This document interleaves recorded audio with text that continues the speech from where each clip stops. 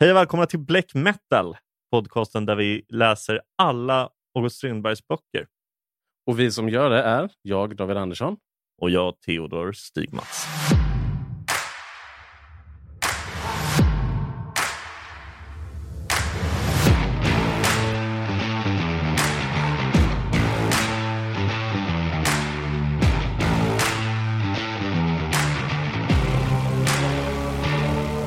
Ja, David. Vi har, i alla fall jag har misslyckats med vårt uppdrag. Och vad har du misslyckats hela med? Strindbergs samlade verk.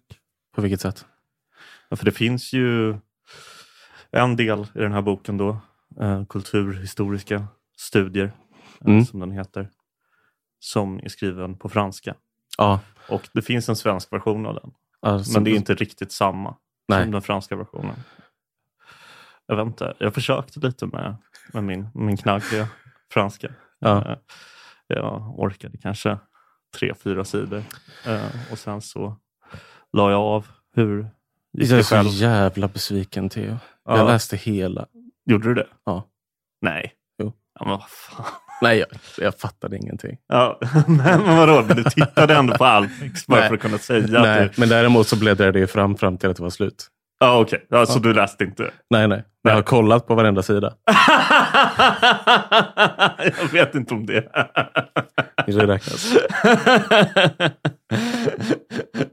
Ja, jag skulle säga att du är lika körd som jag. Idag, det har ju folk redan fattat om. Idag har vi ju läst Strindbergs Kulturhistoriska studier som en samling utav olika, vad ska man beskriva det som? Alltså vissa är bara artiklar och andra, alltså det är en samling utav olika kulturskrifter. Ja, för allt är ju inte kulturhistoriska studier som vi kommer komma fram till lite senare, utan vissa saker handlar ju om då samtida konst och sådär. Ja. Vad ska man säga? Framför allt så är det ju... Jag är också väldigt glad att det också fanns något samtida, för att det var... Ja, det var ju det som var kul i den här boken. Ja, för att första halvan handlar ju om Kina. Ja, huvudnumret är då en text, den här som finns i en version på franska och en version på svenska, som heter... Jag har faktiskt sparat alla, så jag kan räkna upp alla vad de här texterna heter som finns med i dagens bok för läst. Den första texten heter Sveriges relationer till Kina och de tartariska länderna.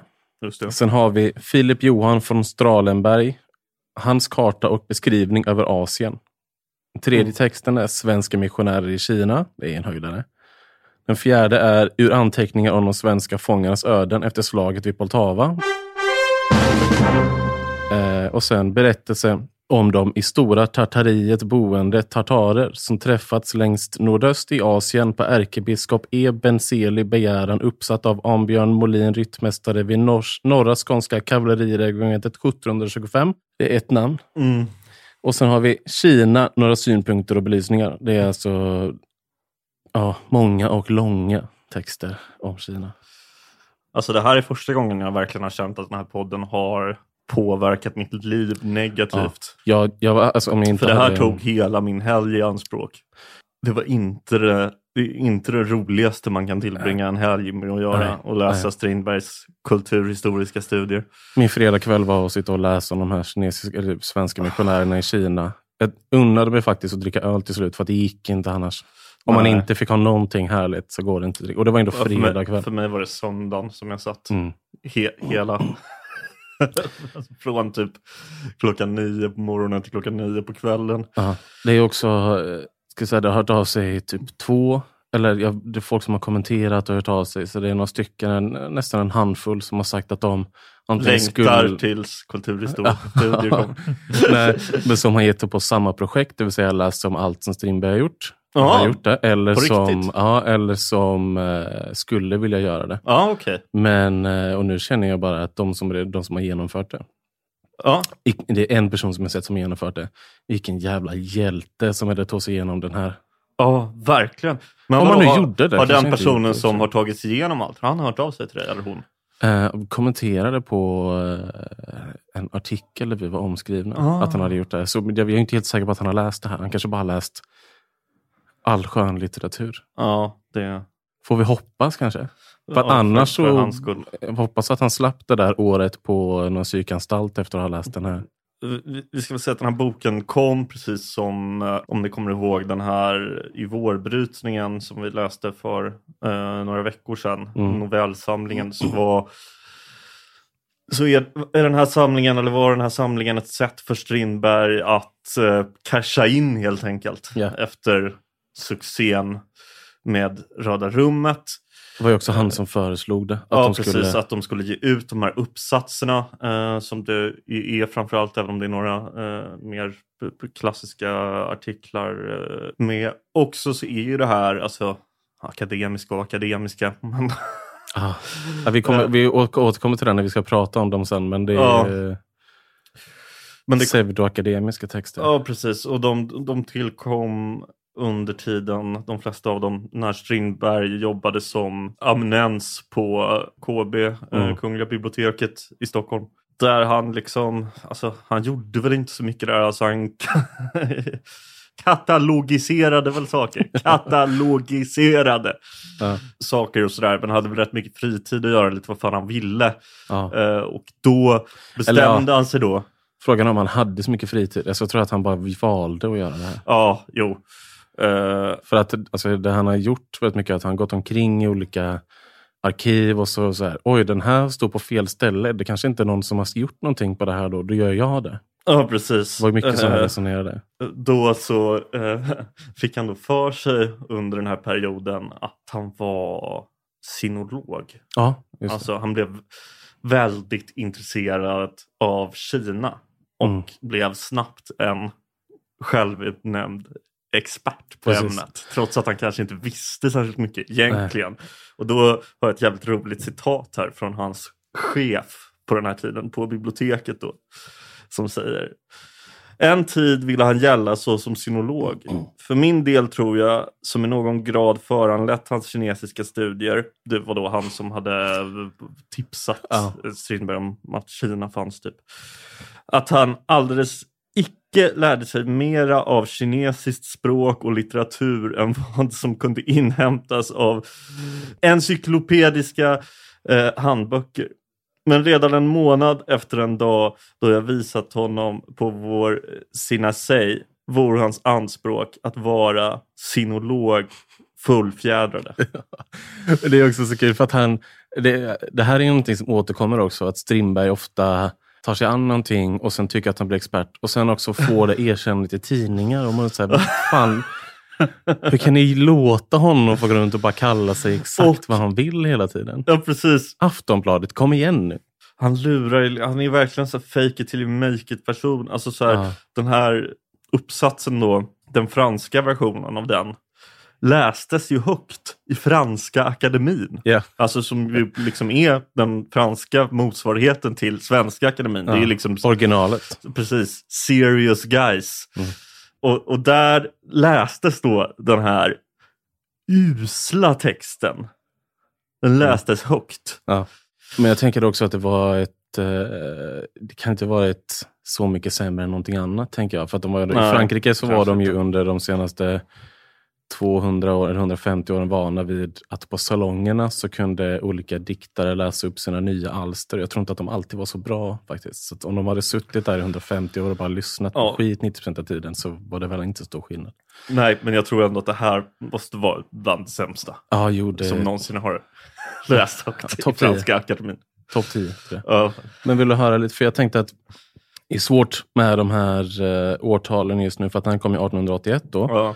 Men jag vill inte hoppa fram dit riktigt, för att det här är ändå texter som skrevs under i princip hela 1870-talet. Så då tänkte jag att ni skulle redogöra för vad som har hänt i Sverige under de här åren. Så tänkte jag att vi skulle gå tillbaka till 1877 och 1878, för att det är en lucka vi har, och för att han skrev ganska mycket just då som hamnade i de här. Ja, men det blir kanon. Så vill du höra det? Jättegärna. Ja. Vad hände i Sverige och världen 1877 och 1878? Krig, krig och åter krig. Det gällde 1877 lika mycket som det gäller 2022. Det fransk-tyska kriget hade tagit slut några år tidigare, men 1877 möts Europa av ännu ett fasansfullt krig. Då bryter nämligen det första brännvinskriget ut mellan brännvinskungen L.O. Smith och utskänkningsbolaget. Ett krig som skulle pågå i 2 år och vinnas av Smith. Normalt sett hade vi i black metal uttalat oss positiva till den sida som inte har en kung i sitt namn, då vi som bekant vill störta monarkin. Men eftersom politikerna hade vinstintresse i utskänkningsbolaget och tog till olagliga metoder för att slå Smith, väljer vi i black metal att namnet till trots står på Smiths sida. Mot den moderna sprittillverkningen och mot det moderna transportmedlet. Stockholm får nämligen sin första häst på spårvägslinje under sommaren 1877, 2 år innan det når Göteborg. Nu för tiden rider hästarna under jord i Stockholm, men här i Göteborg kan man fortfarande se dem galoppera över Hisingsbron. Allé, allé, hästarna, ropade Gustav de Laval när han hade bråttom hem för att hinna bygga den första separatorn för mjölk. Laval byggde den, fick patent på den och är förknippad med den. Men det var inte han som var upphovsman. Vem som var det? Ingen verkar veta längre, eftersom Laval har raderat upphovspersonens namn i historieböckerna. En annan del som raderas ur historien är den av den svenska kolonin Saint-Barthélemy. Det stolta landet Sveriges slavhandelsport i Västindien som 1878 såldes tillbaka till Frankrike. Ett beslut som enbart verkar ha haft fördelar. Staden heter fortfarande Gustavia, men idag fylld med franska restauranger. Win-win för alla som inte skeppades dit för 200 år sedan för att bli sålda till en bomullsodling. Gissas. Laval, det är alltså samma som Tetra Laval. Ja, Alfa Laval. Ja, Alfa Laval, just det. Den här brännvinskungen, alltså han var någon sorts liksom... Han var, alltså vi pratade om det här med nyttigare brännvin. Ja, just han det. var ändå anledningen till det. Och han hade också... Hans brännvin var inte nyttigt. Jo. Ja, hans brännvin var nyttigt. Ja, han hade också... Han åkte ner till Paris för att demonstrera hur farligt det var med finkelbrännvin som var det som utvecklingsbolaget fortfarande använde.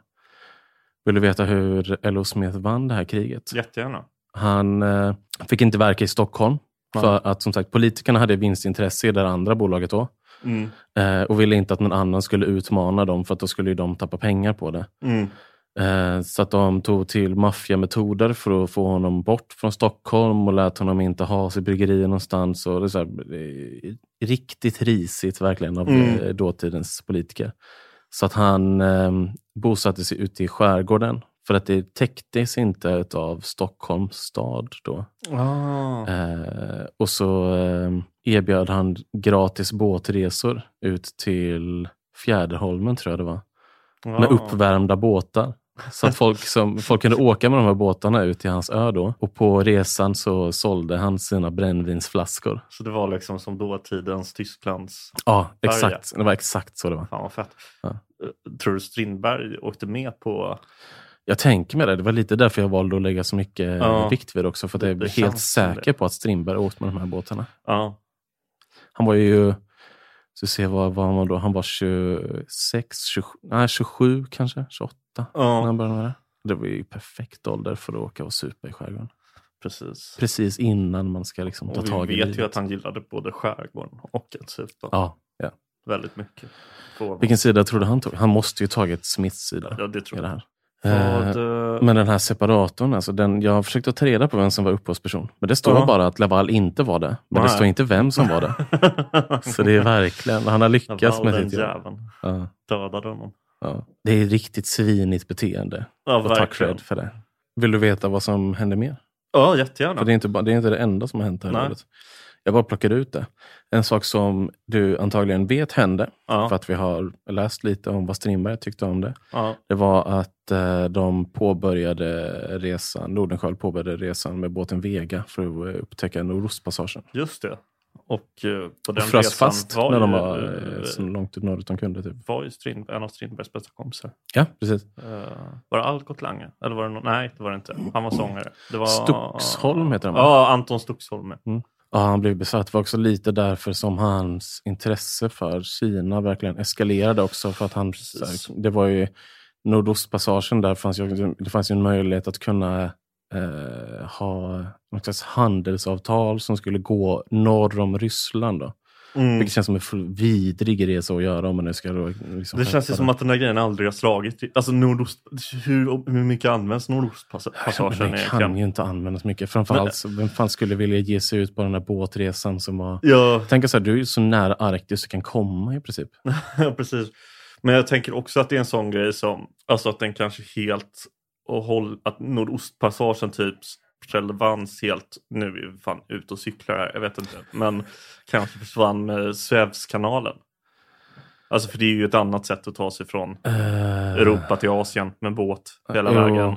Det här var ju, den är ju längre i och för sig den resan, så det kanske var fortfarande, tanken var väl fortfarande att det här skulle vara bättre, men jag tror inte att den kan ha använt så mycket ändå, för hur mycket skulle Sverige ha handlat med Kina? Ja, nu gör vi ju det jättemycket. Ja, nu gör vi ju det, men frågan är om de åker i Nordostpassagen eller inte. Nej, det tror jag inte.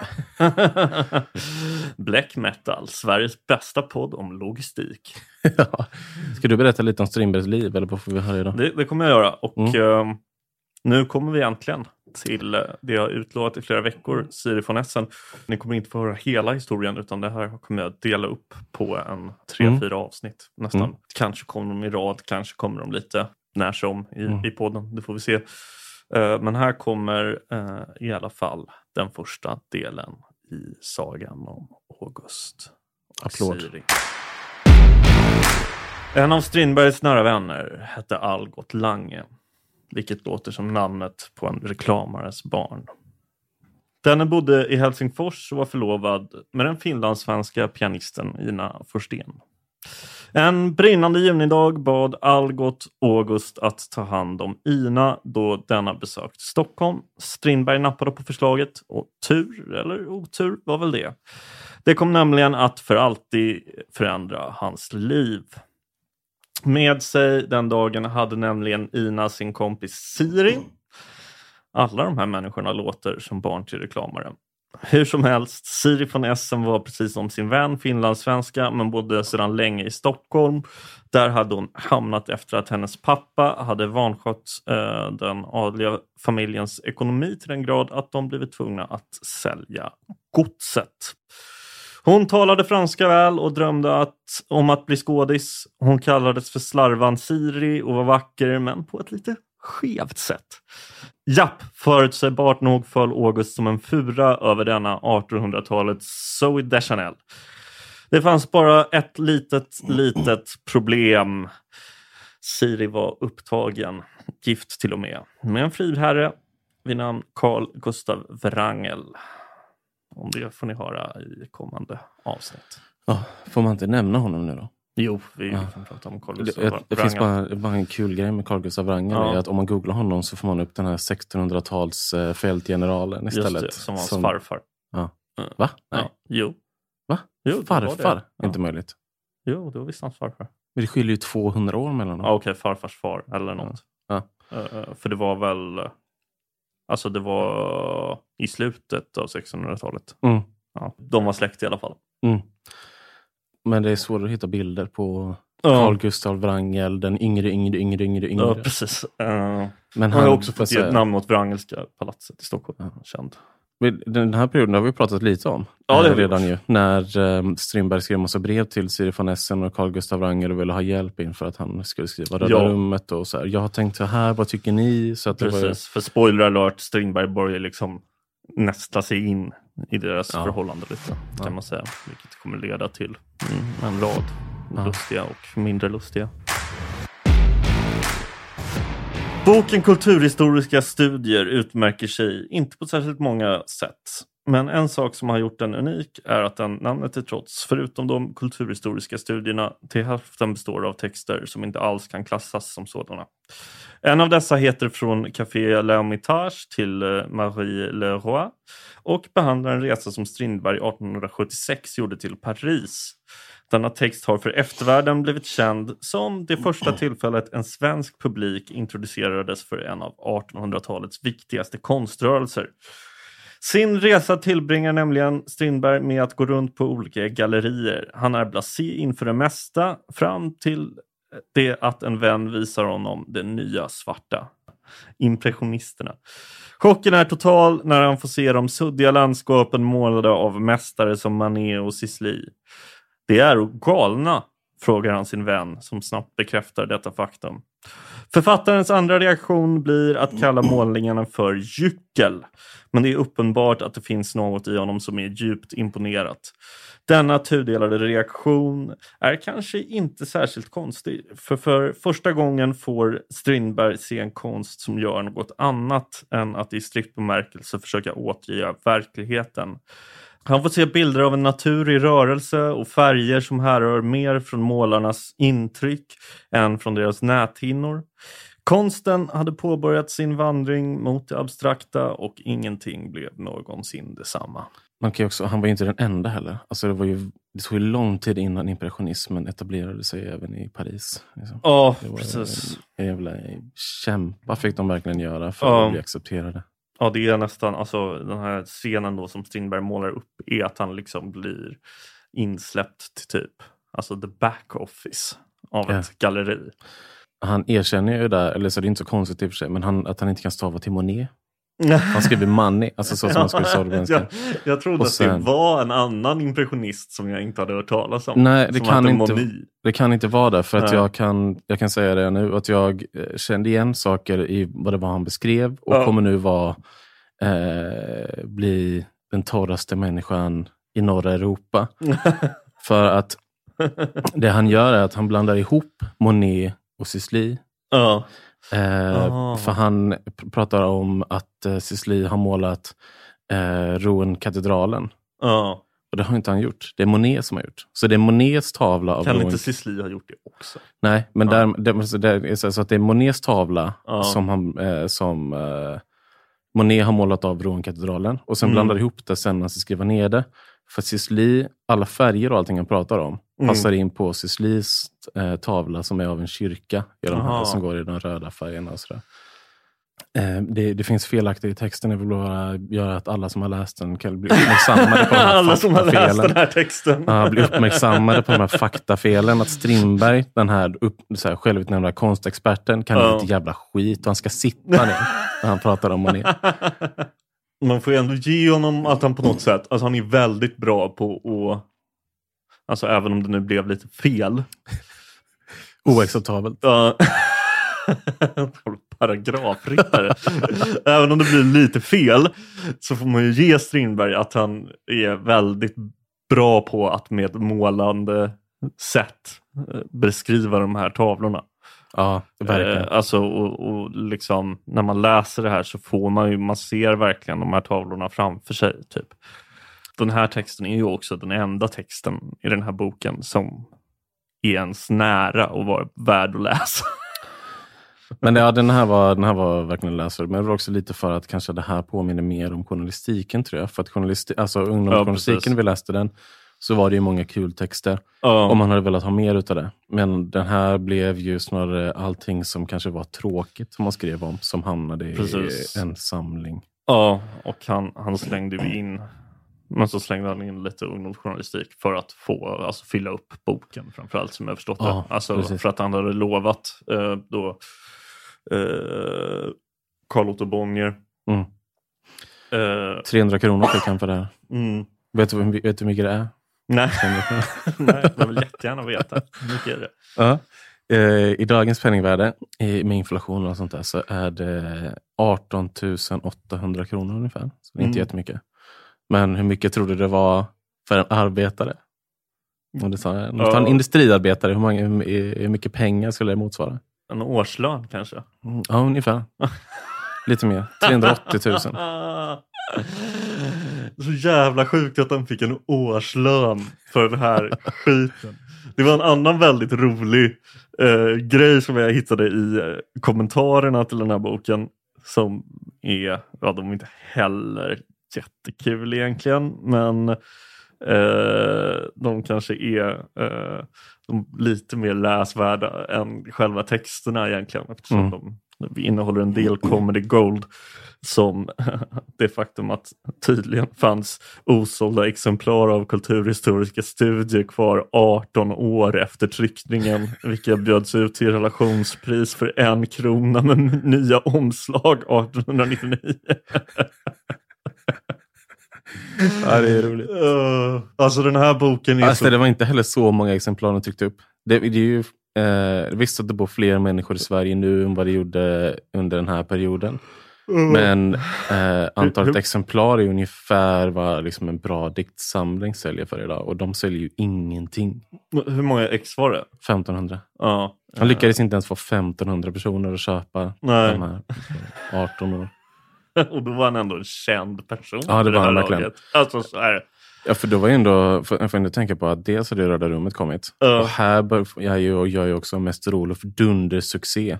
Precis, så det här är ju liksom, det här borde ju verkligen vara en given storserie. Och alltså så här, Bonniers då kör ju reklam för det som om det vore en liksom måste-läsning. Alltså de har liksom alltså det här... stora annonser i alla dagstidningar. Där liksom så här, namnen på de här olika uppsatserna står uppradade, alltså typ Sveriges relationer med de tatariska länderna. Och jag antar att de tänker att så här, att Strindbergs namn kommer sälja så pass bra att det liksom inte spelar någon roll.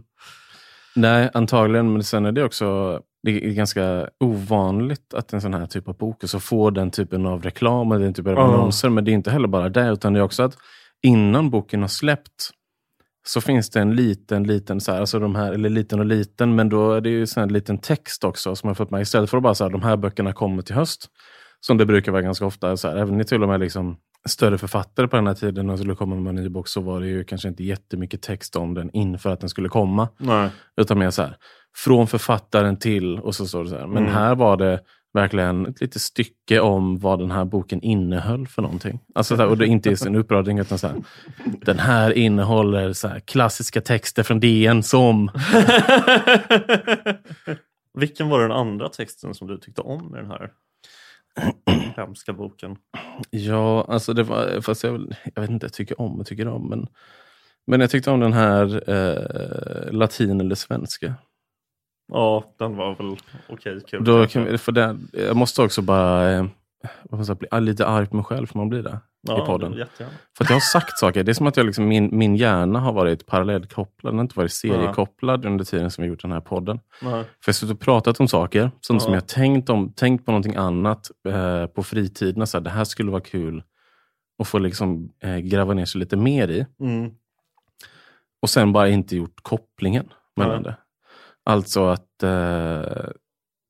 för den här texten då handlar om så här, han svarar egentligen på vad är det en politiker som vill att man ska ha mer latin i skolan. Och Strindberg tycker då att så här, snarare så borde vi läsa mer isländska texter och sagor och sånt i skolan, för att det är vårat historiska arv typ. En åsikt som du själv håller med om? Nej, jag skulle inte säga. Nej, men, så här, men nu blir det lite tråkigt igen då kanske. Men göticismen är en rörelse som började på 1600-talet i Sverige, som handlade om att man skulle bygga upp så här, under stormaktstiden någon slags arv. För Sverige var ju fortfarande ganska nytt land. Det var inte ett gammalt mäktigt land. Så då till exempel kommer bland annat ett verk som som menade att Atlantis var Sverige. Så att och just att alla människor kom från Sverige och så vidare från början.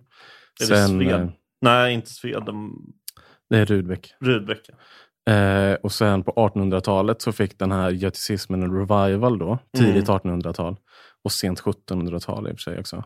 Men då var det mer att man kollade på de här, alltså det mäktiga i det isländska landskapet. Och så här vi kollade, här är bara en historia. För det handlar ju om så här, nationalism och så vidare. Att man hittade någonting annat än bara liksom peka med kolla mot kontinenten, utan mer mot Norden och vad vi hade för mäktigt. Istället för att kolla på Alperna så kollade man på den isländska ön istället. Och bildade sällskap som det götiska förbundet, och det är liksom så här, det är ju Geijer och Tegnér och sådär som är med i de här.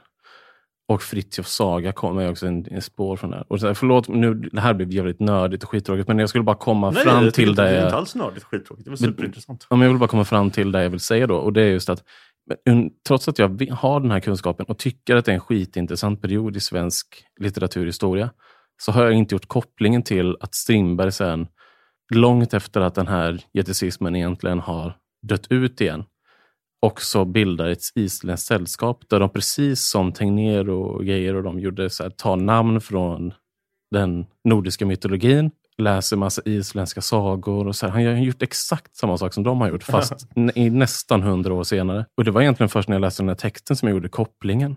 Att han är ju för fan nationalist, Strindberg. Ja, alltså han är så släpper han ju det. Men han, alltså, när han är 20 menar jag. Jag tycker inte du ska blamea dig själv för mycket. För att du inte har tagit upp götticismen tidigare i podden. Och man får säga också att det här var väl liksom egentligen alltså under hela 1800-talet. Alltså det var väl mer i vissa delar och så. Men alltså alltså den nationalistiska rörelsen var ju liksom alltså på frammarsch hela tiden liksom. Egentligen. Alltså, det var ju heller inte lika oskön. Det handlar ju mest bara om att försöka liksom skifta fokus lite på vad man pratar om. Det var ju liksom inte, det hade ju liksom inte någonting egentligen med SD eller något sånt där att göra, utan det här var ju liksom glappet mellan natur glappet mellan krig typ. Glappet mellan NMR och 1800-talets nationalister är ju milsvid. Ja, precis. Även om NMR kanske tror att det inte är så. Men sen så på 1890-talet så får ju det här en revival igen med de så kallade 90-talisterna. Som ju är egentligen författargenerationen som kommer upp och blir känd efter Strindberg. Precis. Med Selma Lagerlöf, med Viktor Rydberg. Och då kan vi också säga att Strindberg då, när vi kommer fram till, nu hoppar vi fram lite i framtiden, men Strindberg har ju i de åren vi pratar om nu, alltså typ 1881, så har han ju redan hunnit släppa det här. Men han kommer ju också bli intresserad av det igen. Ja, precis. Han har gått vidare ifrån det. Och nationalismen på den här tiden var liksom inte en höger-vänster-fråga på det sättet som den kanske är idag. Alltså man kunde liksom vara, om man som Strindberg då, som liksom stod på arbetarnas sida och liksom var emot makten. Var emot liksom kungamakten, var emot liksom och liksom gjorde narr av adeln och borgerskapet och alla egentligen. Alltså man kunde vara nationalist för det. Alltså nationalism handlade mer om men det vi var inne på, alltså så här, kulturarv, natur, sådana grejer liksom. Det var liksom inte riktigt... Och vad man ser som idealet också. Ja, precis. Det var inte kopplat till någon så här högergrej. Tvärtom så var det ju liksom någonting som unga ofta sysslade med. Och så var det ju liksom både under romantiken men också då under Strindbergs tid. Men det blir en perfekt segue in i nästa sak som jag skulle vilja prata om. Ja. Hans text Kina, några synpunkter och belysningar. Där han beskriver kineser på ett intressant sätt, får man väl säga. Ja, han är ganska rasistisk. Ja, han är så jävla rasistisk. Och men jag tänker också så här att det här, det var i tiden, bla bla bla, allt sånt där. Men ni måste ändå förstå att det är ganska sjukt att läsa de här sakerna idag och liksom inte reagera på det. För det står alltså så här. Nu bara tar jag ut direkt ur texten. Apropå att kineser bor i USA nu för tiden då. Eller alltså på 1870-talet. Den starkares rätt, bestridd i teorin, har alltid varit obestridlig i verkligheten. Amerikanerna gav indianen orätt och åt ut honom. Under det att de av filantropiska skäl eller av politiska bakskäl gåvo den svarta medborgerliga rättigheter. Den svarte mannens öde tog det dock bliva att, liksom indianen, i sinom tid ätas ut, ty han är i sitt innersta skaplynne, vilde. Annorlunda blir förhållandet med kinesen. Han är civiliserad. Ehuru han nu under den upprörda sinnesstämningen brännmärker som hedning, ett ord som i guldgrävarnas mun måtte få en egendomlig klang. Han uppträder så som fri konkurrent på arbetsmarknaden och kan på grund av sin flit, sina små behov, som hans måttlighet nämndes, utbjuda arbete till en tredjedel ända till en femtedel av det i övrigt gällande priset. Och sen fortsätter han lite senare. Kinesen kan alltså sägas uppträda som erövrande makt och därför våra amerikaner och ryssar i sin rätt då de driver ut honom. Han uppträder som geting i andras kupor, jagar på andras mark, vittjar andras nät. Han bryter in icke-byggd själv utan besöker helst färdigbyggda samhällen där vinsten är lättare och arbetet icke så tungt. Hans åsikter om rätt och orätt är skilda från västlänningens. Hans samvete är inrättat på ett annat sätt. Därför kan västlänningen icke resonera med honom. Bör icke inlåta sig med honom. Till striden blir ojämn. Han är slugare, därför är han starkare. Ja. Alltså man får ju säga att det här var... Han gillade att generalisera folkgrupper, kan man väl säga. Ja, nu har jag också bytt ut att han säger liksom gulingar och kallar svarta för n-ordet. Men det gjorde alla, så det var inget konstigt. Men jag valde att inte skriva ut. Nej, det var nog bra. Ja, alltså det är ingen idé att försöka försvara det här. Alltså det är bara vidrigt. Och, det är bara sjuk läsning. Alltså, man ska sitta. Vet inte hur mycket liksom... resultat av tidsandan och hur mycket som var liksom alltså Strindberg själv som var liksom osedvanligt mycket rasist, men jag var på ganska mycket det förstnämnda, alltså att folk var rätt och sen så hade väl Strindberg kanske mer målande sätt att uttrycka sig än gemene man. Alltså det blir väl lite så när man alla har sådana idéer, så blir det ju de här som är lite mer estetiskt lagda som du säger skriver ut det lite mer snarare än att bara säga kolla där borta kommer en kines. Och sen vet man vet exakt vad de menar när de säger det, så kan Strindberg istället prata 5 minuter om hur vidrig han tycker att de är. Jo, men det är precis som för ett par veckor sedan när vi pratade om Mäster Olof. Eller nej, förra veckan var det när vi pratade om Röda rummet, ska jag säga. Den här antisemitismen som man har där liksom. Och sen så här, alltså, så är det ju naturligtvis inte alls lika grovt och det finns liksom inte samma koloniala undertoner, men alltså om man tar sättet som man pratar om alltså danskar eller ryssar eller italienare eller fransmän så har han ju ett sätt att prata och svenskar också. Alltså ett sätt att prata om olika folkgrupper som är väldigt generaliserande. Att svenskar är på ett visst sätt, danskar är på det här sättet, alla danskar är så här. Men det blir ju liksom inte så här motbjudande att läsa förrän det handlar om liksom förrän det handlar om att så här, amerikanerna har rätt att driva ut kineserna för att de bara liksom inkräktade på deras mark. Ja, precis. Förrän det börjar handla om liksom historiskt förfördelade grupper som kineser eller bara liksom så här, alltså jag tänker bara så här, bara beskriva, för man ska aldrig beskriva danskarna som en folkgrupp som är liksom getingar som använder sig av andras bon och inte ens bara vill gå till färdigt, vill inte bygga sina egna. Det är snarare sättet så här, snarare att han bara beskriver så här, kineserna är på det här sättet. Så här, och så här, det är ju avhumaniserande på ett annat sätt. Ja, precis. För det finns ju också ett citat från den här texten med det otroligt långa namnet då, den här berättelse om de i stora Tartariet boende tatarer som träffats längst nordöst i Asien på ärkebiskop Ebensele begäran uppsatt av Ambjörn Molin ryttmästare vid norra skånska kavalleriregementet 1725. Ska vi förkorta den till någonting? Eller ska vi bara fortsätta säga hela tiden? Ja, jag ska vi fortsätta säga hela.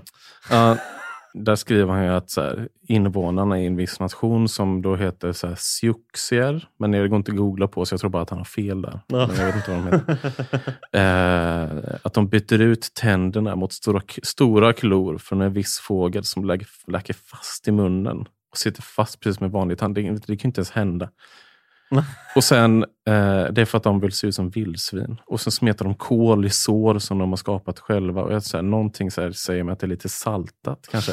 Lite att de här liksom klorna skulle växa fast i munnen och bli som riktiga tänder på dem. Ja, jag reagerade också på den biten. Det lät påhittat. Kanske var något de försökte med i förbundet Runa. Ja, kanske. Men det är ju så här, det här, alltså för att fortsätta prata om det här med avhumanisering då, jag tänker att det är ju ganska stor del av de här kulturhistoriska studierna i den här boken, det vill säga, där det är ganska mycket avhumaniserande utav de här folkgrupperna som bor i östra Asien. Det är rassigt helt enkelt. Men det finns också en poäng med att prata om det, alltså inte för att det är kopplat sig så starkt, alltså det är så närvarande i verken att det blir helt omöjligt att prata om det nästan och inte prata om det. För hela poängen med de här texterna är ju att skriva om alltså de här kinesiska texterna. Och skriva, som vi pratade om förut, att Sverige skulle kunna ha någon slags handel, och han tycker det är spännande med att vi ska kunna liksom åka båt över Ryssland bort till Kina. Men det är också att liksom beskriva hur vi har försökt att civilisera Ryssland. Så det är alltid, men det är Kina. Det finns ju liksom en baktanke med varför han skriver dem. För att det är ju någonting med också det här byggandet av Sverige som en nation som kan hjälpa andra länder på något sätt. Att vi är ett folk som står över andra. Och när det är så närvarande så måste vi få prata om det. Ja, precis. Så hoppas att ni är okej med det. Och i den här boken så är det ju väldigt mycket sånt. Och jag vet inte, har du några recensioner av den här härliga boken? Nej, jag vet inte. Det jag tänkte på när jag, alltså apropå recension eller så kände jag ju att jag blev verkligen lockad liksom, utav det här livet som beskrivs. Så jag tror att jag bara håller med Theodor Hamberg, när han är svenska missionären som var i Kina, som skriver att det här är alltså en person som Strindberg skriver om i boken. Ja, precis. En svensk missionär som är för kristna Kina. Precis. Och jag får bara liksom hålla med honom och känna att så jag har gått in i samma liv som han har gjort. Så att ni kan se på det här som att det är jag som har sagt det. Vi har avlagt bruket av kniv och gaffel och äter nu med träpinnar. Liknande, men något längre än blyertspennor. Vilka man fattar mellan tummen och tredje och fjärde fingret. Samt tager så upp maten till munnen liksom med en tång. Så snart vi förstår något av språket så anlägger vi kinesisk dräkt och rakar av håret. Lämnande blott så mycket i nacken som behövs för en hårpiska som kineserna bär hängande, ju längre ner dess bättre. Mitt helhetsbetyg på det här skulle bli en opiumkula, tror jag. Ja, överstruken opiumkula. Ja, får man, okej, men jag gör också det då. För att det hela, tänker att det här är ett specialfall. Ja, för att vi kan liksom inte... nu när vi sätter betyg så måste man sätta betyg på hur det är att läsa det idag. Ja, på något precis. sätt. Det är ju det vi gör. För att vi kan inte sätta betyg på så här, hur sant var det här? Liksom. Ja, utan det är bara, dels är det inte sant. Eller för Nej. att han sitter ju och höftar så jävla mycket, verkligen. Jävlar vad han höftar. Ja, hela tiden. Jag vet inte om man kan beskriva det som att han har tur, att han växte upp i just den tiden han gjorde, när det ändå fanns ganska mycket kunskap. Att man kunde liksom bara gå till, han kunde ju vara på biblioteket och kunna läsa massa texter, men det fanns ingen som faktakollade. Nej. Så att en överstruken opiumkula för att det var skittråkigt att läsa det här, och halva boken var verkligen bara om skittråkiga kinesiska texter. Liksom. Yep. Beskrivning av olika tecken betyder, som jag inte är säker på att de stämmer heller faktiskt. Att Strindbergs version av de olika kinesiska tecknen är, jag är inte säker på att han har rätt. Nej, det känns väl kanske inte så sannolikt. Men är det vad dags ska vi prata om nästa vecka? Nej, men lite recensioner kanske. Jaha, men jag trodde att du inte hade några recensioner. Jo. Jaha. Inte så mycket. Nej. Men det kom 3 recensioner och jag har kunnat läsa 2 av dem. Båda är ganska tråkiga. Alltså, vilket man, de har ju heller inte känt någonting när de har läst det här. Nej. Så det är ju mer bara just saker de skriver om i de här tidningarna som jag har reagerat på. I Aftonbladet skriver artikelförfattaren att i en artikel om Sveriges relationer till Kina och de tartariska länderna framlägger han först en mängd historiska fakta som få nog kände till sedan tidigare, rörande svenskar som i ett eller annat hänseende haft med Asiens yttersta öst att skaffa. Allt från mitten av 1600-talet och ända in till våra dagar. Man skulle kunna anta att de både var få och betydelselösa, men Strindbergs redogörelse rubbar en sån förmodan. Och du och jag som har läst de här kommentarerna som kommer efter och vet ju att så här, Strindberg höftade så jävla mycket som jag nämnde nyss. Och han liksom, för liksom dramaturgisk effekt så lät han vissa personer vara kvar och göra mer saker i Kina än vad de gjorde.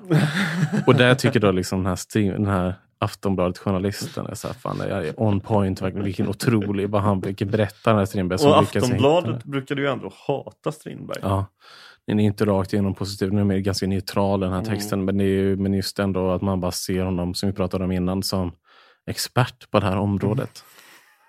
Ja, precis. Underbetyg till den center svenska på Aftonbladet. 1800-talspressen. Herregud. Och sen fortsätter han och skriver: eftersom knappast någon i vårt land har samma kännedom som Strindberg om Kinas språk och litteratur, kan ingen heller vara kunnig nog att attestera riktigheten av våra uttalanden eller motsäga dem. Och författaren berättar om det kinesiska språket är ganska intressant. Det är inte så. Nej. Bara. Nej, det är väldigt ointressant. Man kan liksom inte, precis. Man kan heller inte ge någon cred för att han har rätt när han inte har det. Nej. En sak som jag tycker är ganska intressant, nu svänger jag iväg lite från recensionerna, börjar snabbt, men det är alltså kommentarsvolymen till Röda rummet, den var ju inte mer än 30 sidor kanske. Ja. Kommentarsvolymen till den här boken 160. Ja. Och då har vi Röda rummet, ett av den svenska litteraturhistoriens viktigaste, mest kända, enligt vissa bästa verk överhuvudtaget. Och sen så har vi den här boken, ett av den svenska litteraturhistoriens mest bortglömda, tråkiga, minst sålda och förmodligen av alla som har läst den, vilket nog är få, men hatade böcker. Här har vi alltså en kommentarsvolym som är 5 gånger så lång. Alltså varför har Strindberg redaktionen för Strindbergs projektet, alltså för nationalupplagan av Strindbergs samlade verk, gjort på det här viset? Varför tycker de, alltså det säger mycket om forskare att de tycker att det här är så jävla mycket mer intressant än för att de kan få grotta ner sig i de olika texterna och olika brev han har skickat fram och tillbaka. Vet du vad jag gjorde inför det här avsnittet? Jag läste Strindbergs första brev någonsin. Han skickade till sina föräldrar när han var 8 år gammal och gick på någon sån här skola, en sommarskola eller någonting. Gulligt. Vart hittade du det? På Litteraturbanken. Jag tror det fanns Strindbergs brev samlade. Kommer vi läsa om volym som bara är hans brev?